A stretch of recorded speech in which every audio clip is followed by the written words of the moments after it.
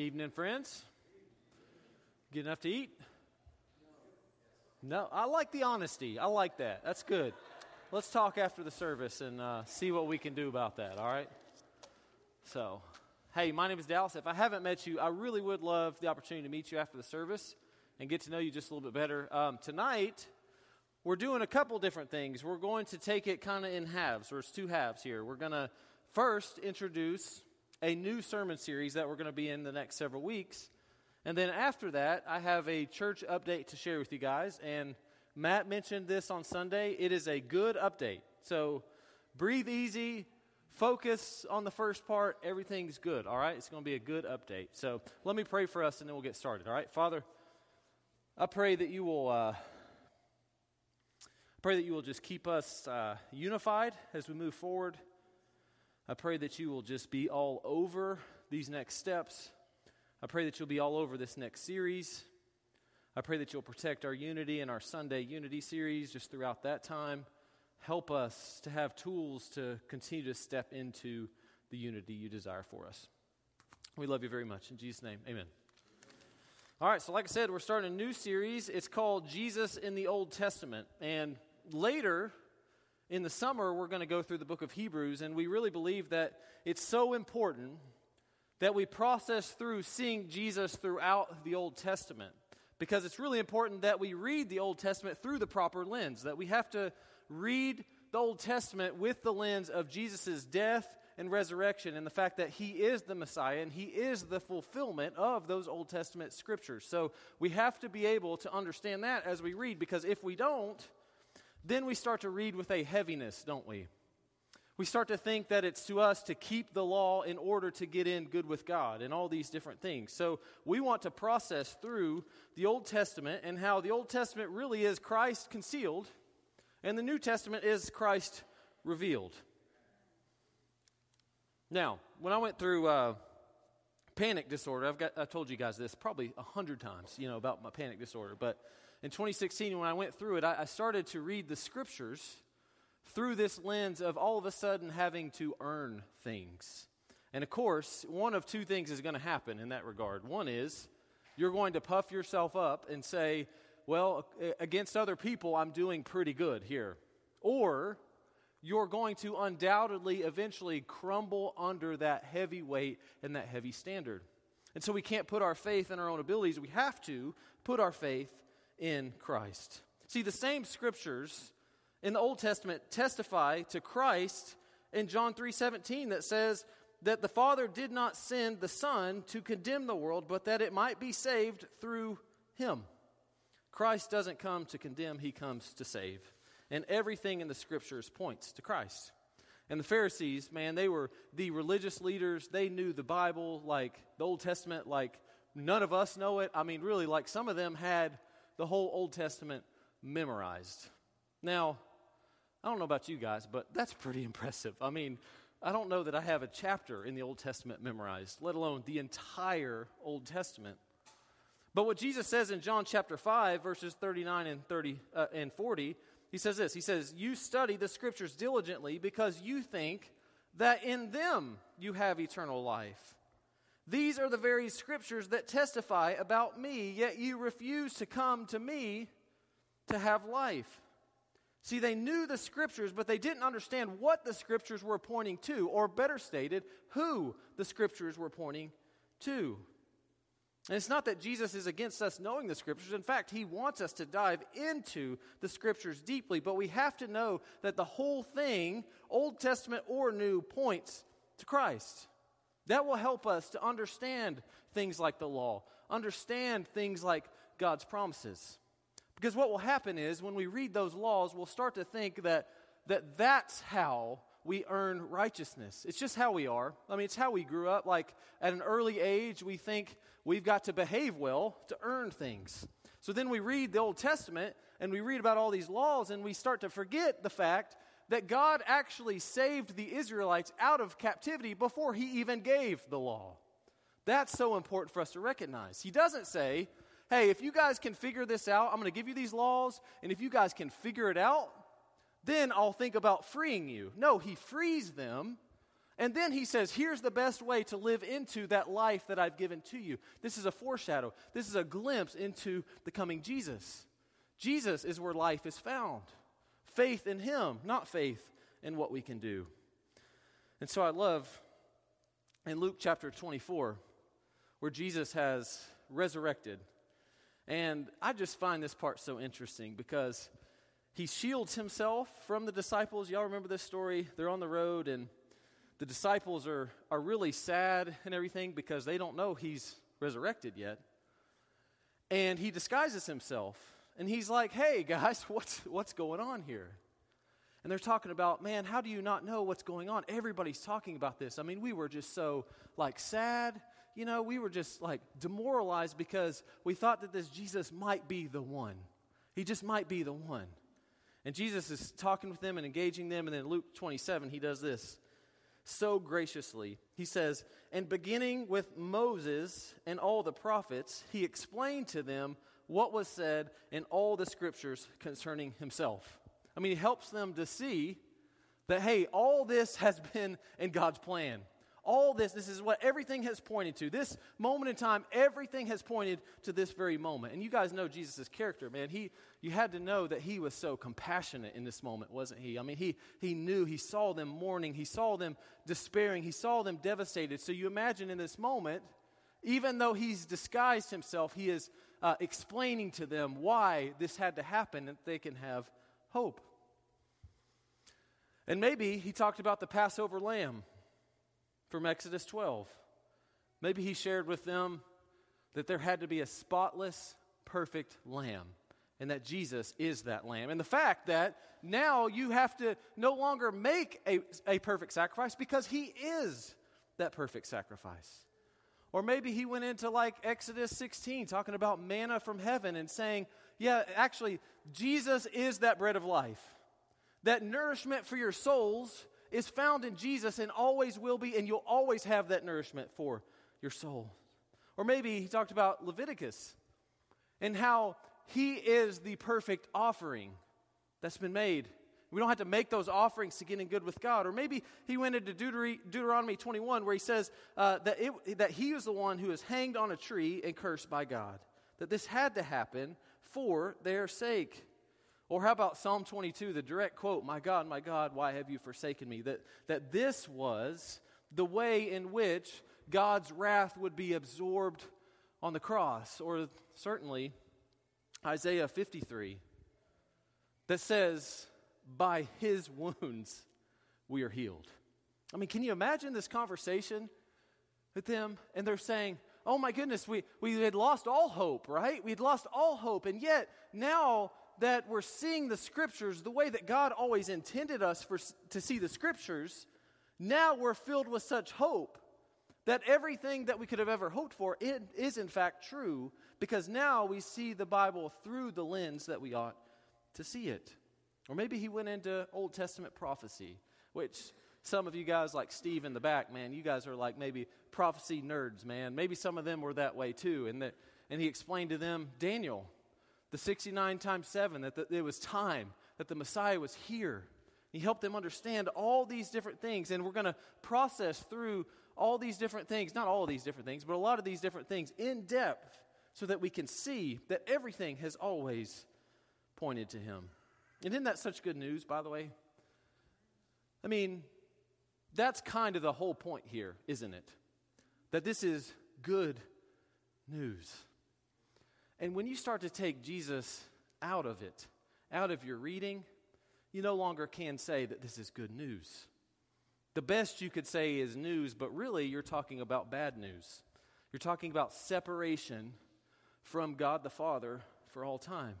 But yet we never ever have to read the scriptures that way again.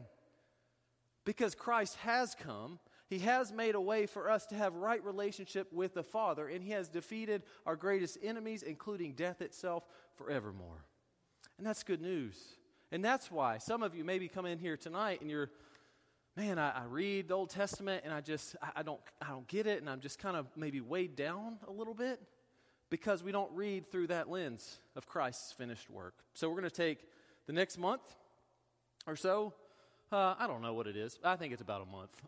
We're going to take about a month and process through that. And then again, this summer, we're going to go through Hebrews, which points a lot to the Old Testament and Jesus in it as well. All right? Sound okay? All right. I know you guys are excited about the announcement. By the way, raise your hand. Who doesn't know what the announcement is? Just curious. All right, cool. All right, so good. This is going to be worthwhile. All right, so let's pray, and then we'll do that. Father, we thank you that we can read the Scriptures through the lens of good news. That there was never a need for us to have faith in our own finished work, that it is the finished work of Jesus Christ. And we're so thankful. I mean, help us, protect our hearts. You know, give us that hedge of protection from the enemy when those schemes are present, you know, to try to make us feel like we got to earn something or to feel guilt and shame or whatever else and not point to Christ. Father, I pray in this moment that you will just reveal those things more clearly to us, just like you did in Luke 24, when you just so graciously explained the prophets and explained the Old Testament, starting with Moses, all the way through. Just help us. Give us clarity. Give us understanding as we go through this next series. So, we love you very, very much. In Jesus' name, amen. All right, so let's talk about the church update. I told you guys it was good news, and it is. So, we have been meeting for the last few weeks, elders and staff, about the possibility of adding to the existing kids' barn, as you can see right up here up front. Tonight, I'd like to do a couple things. I'd like to explain the why, the purpose behind it, and then also get into some of the logistics of it thereafter. This addition is going to serve multiple functions and needs. Number one, we're going to add classrooms that can better serve special needs students. It's been brought to our attention, especially the past few months, that there are many parents with special needs who just don't feel comfortable coming to church in general, not just our church, but just in general, because they don't feel like churches can adequately take care of and provide the needs of their special needs students. So we knew that was a need that we needed to address, and we think that this addition will help with that because we don't have the margin or room in the existing kids' barn to do something like that. I mean, if you were here last Sunday, we had 130 kids in that kids' barn, and we just don't have room, really honestly, to do what we're doing now, let alone add classrooms in different areas. So that's number one. Number two, safety. We're going to close in a fence from the ends of the building where kids will either be in that fenced-in area outside, or they'll be in an area inside that has much more room for kids to do activities in. That way the pond isn't a concern, the road isn't a concern, and the public on a Wednesday night also isn't a concern. So kids will either be in that fenced-in area, or they'll be in the new kids' barn area, which will bring peace of mind to the parents and also to the volunteers. Number three, future church plants. The addition area would be large enough for future church plants to begin meeting there. As we grow a team, we think it's going to be a very natural transition to do it that way. It's an easy way for the church plant to grow, gain momentum, not be taking on a mortgage or rent or things like that, so that they can get started the right way and generate some momentum there. Number four, student wing area.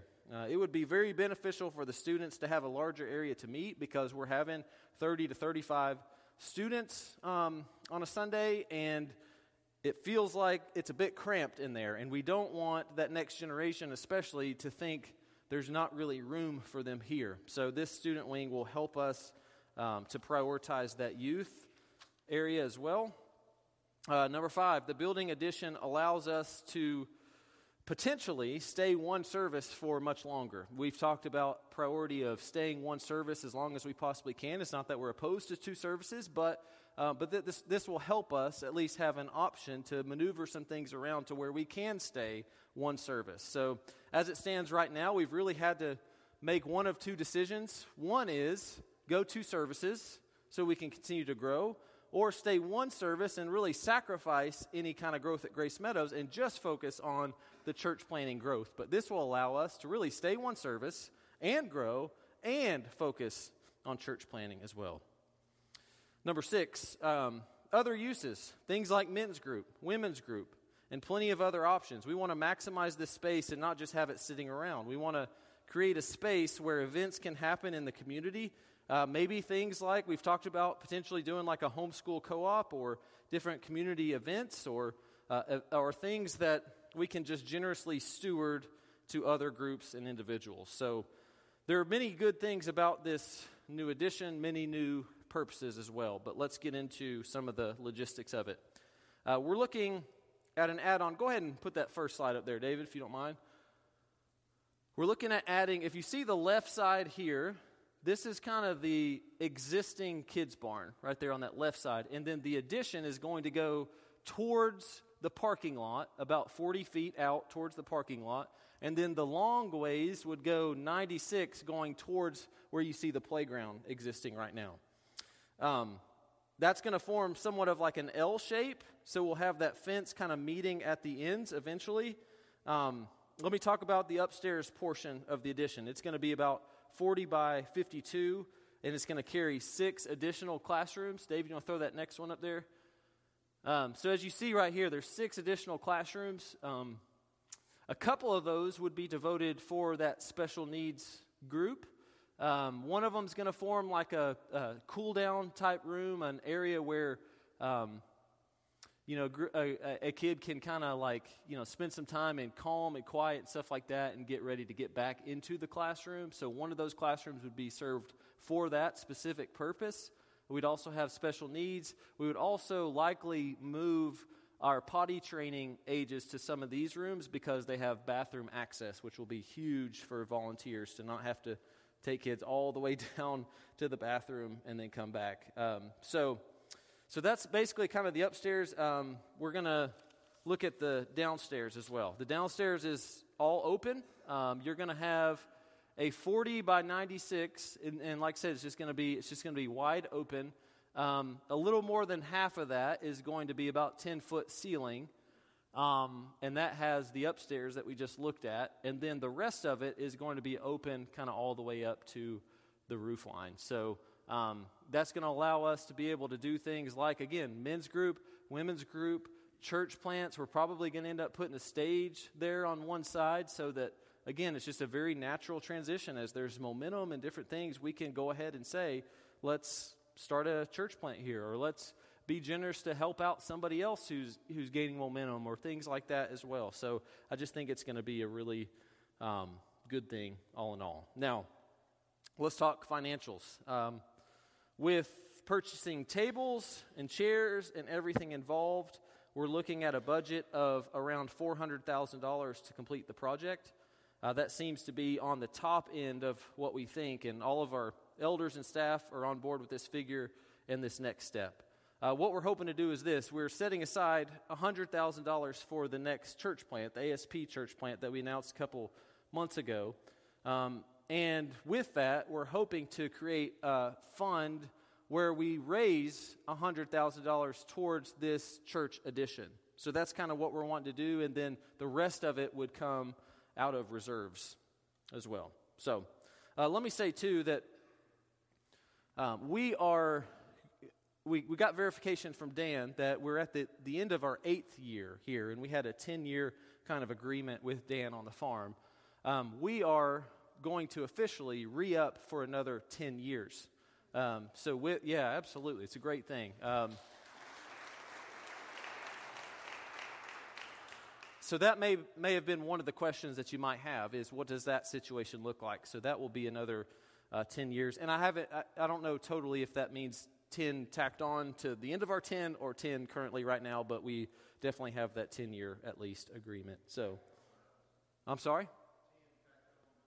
10 tacked on to the 10. So there you go, 12. That's what I'm talking about. That's good.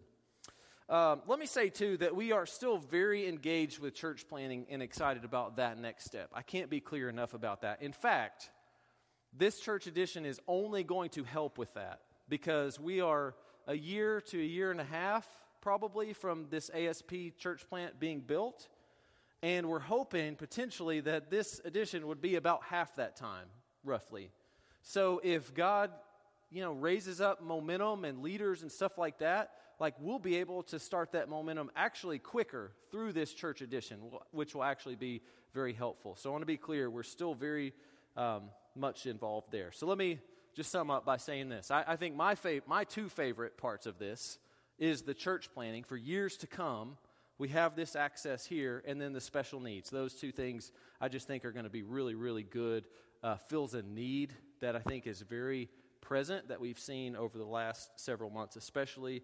But to sum up some of the other purposes, multiple dynamic uses throughout the week, church plants, events, special needs area, student wing. It's going to be a really, really important thing. Preserving our unity as a church is going to be really important. And then safety. That probably should have been on my top two, but it wasn't. So those are all the reasons that we're looking at doing this. And so yeah, here's where we're at.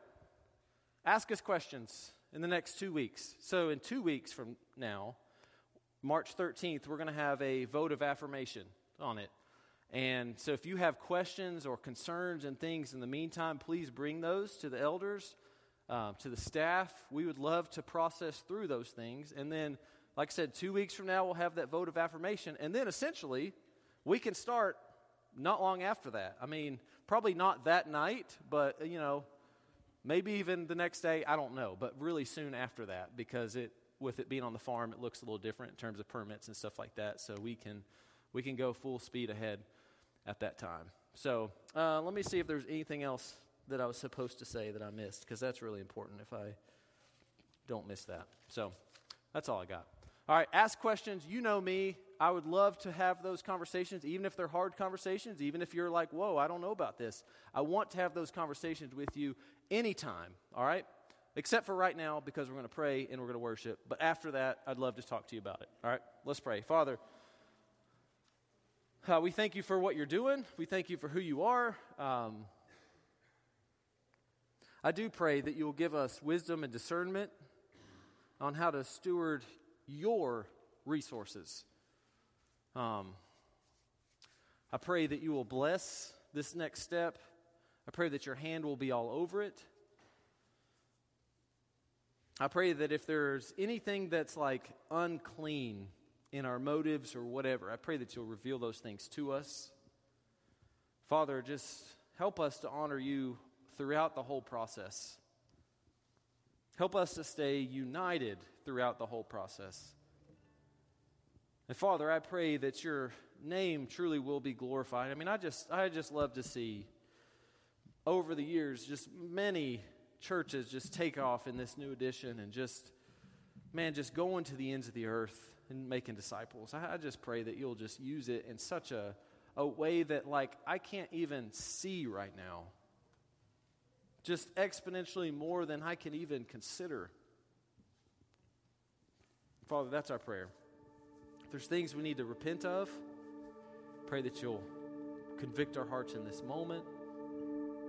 Maybe we come in with burdens about how we've read the scriptures. I pray for the encouragement, the liberation, the freedom that is found when everything points to Christ. And I pray you will provide that to us right now in this moment. Help us to honor you in all that we do. We love you a lot. In Jesus' name, amen.